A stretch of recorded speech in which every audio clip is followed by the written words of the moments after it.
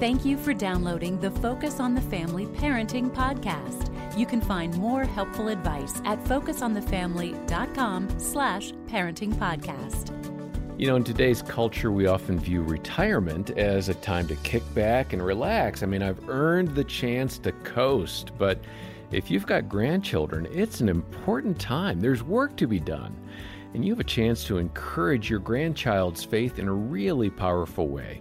I'm John Fuller, along with Danny Huerta. Danny's a licensed clinical social worker and is Focus on the Family's Vice President of Parenting. And Danny, let's talk generally about the concept of discipling grandchildren. What does that mean and look like? It's so important. I love the idea of grandparents being able to invest in their grandkids' lives in a way where they have more free time, potentially, and maybe more appreciation and more life experience to offer grandkids.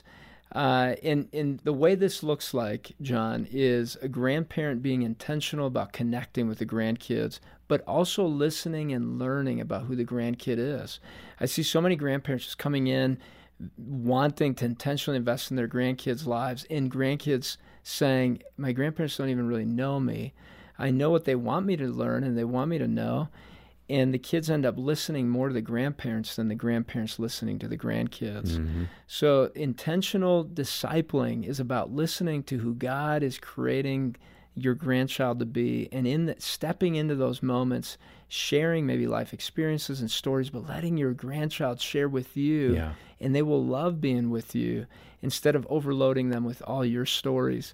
I loved watching my grandparents when I was a young child pray.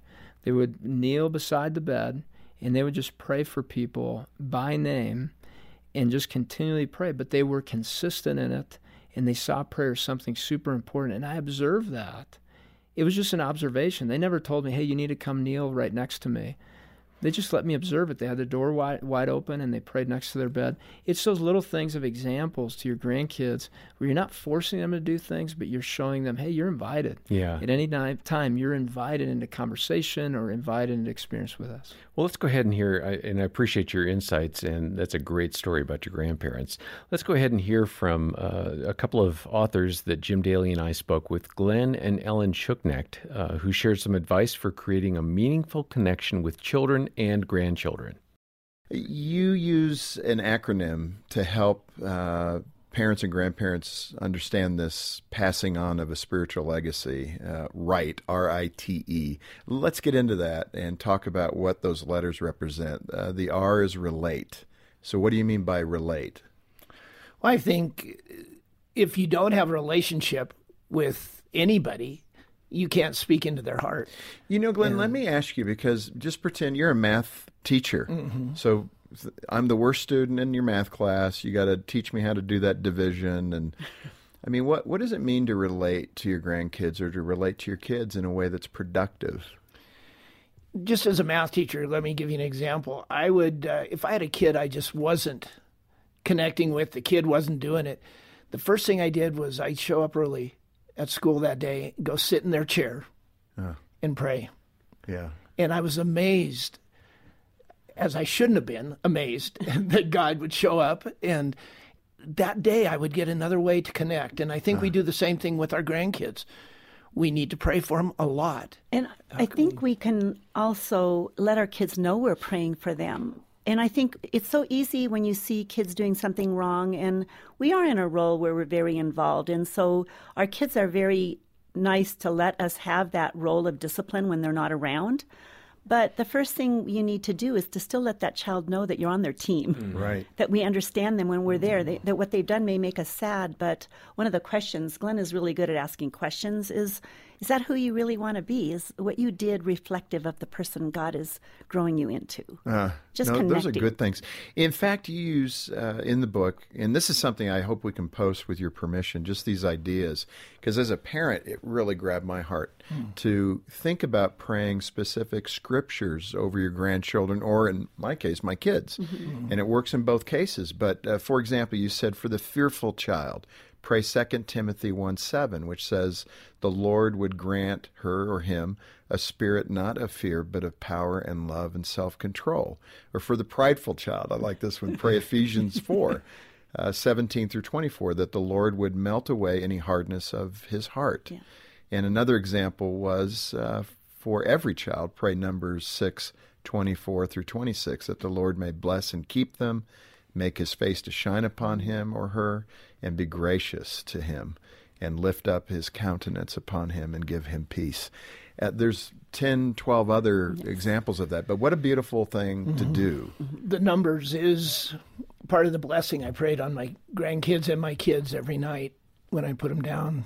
And then I add a little deal, may he teach you courage and show you how much he loves you. Yeah. And I just added that onto there. So I like that so much, and doing that consistently. It may not be every night or every couple of nights, but consistently doing that. I like that. Okay, so the R of right is to relate with your grandkids or your kids. Next, inspire. Where's that go?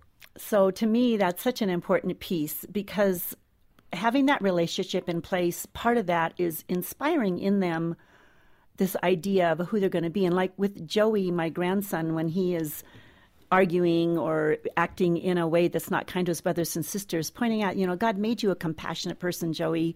God is growing you into a leader. Is what you're doing right now lining up to that? I really think that when we show that we believe in a grandchild or a child, that's necessary for them to even believe in themselves. That we have to hold out that hope. Yeah. And I find that even for my grandkids or my kids, when they're discouraged, because kids do dumb things and they get discouraged on how their kids are acting, is to always be that person who can say, listen, you're going to get through this. Joey's going to be fine. Kate's going to be okay. Hadassah's going to be fine after this. Offering hope to the parents, our adult kids, and to the kids, keeping that hope alive. Now, let me speak to the grandmother or the mom who is gripped with fear and control. That seems to be a common theme within a woman. It's almost like the curse of Eve.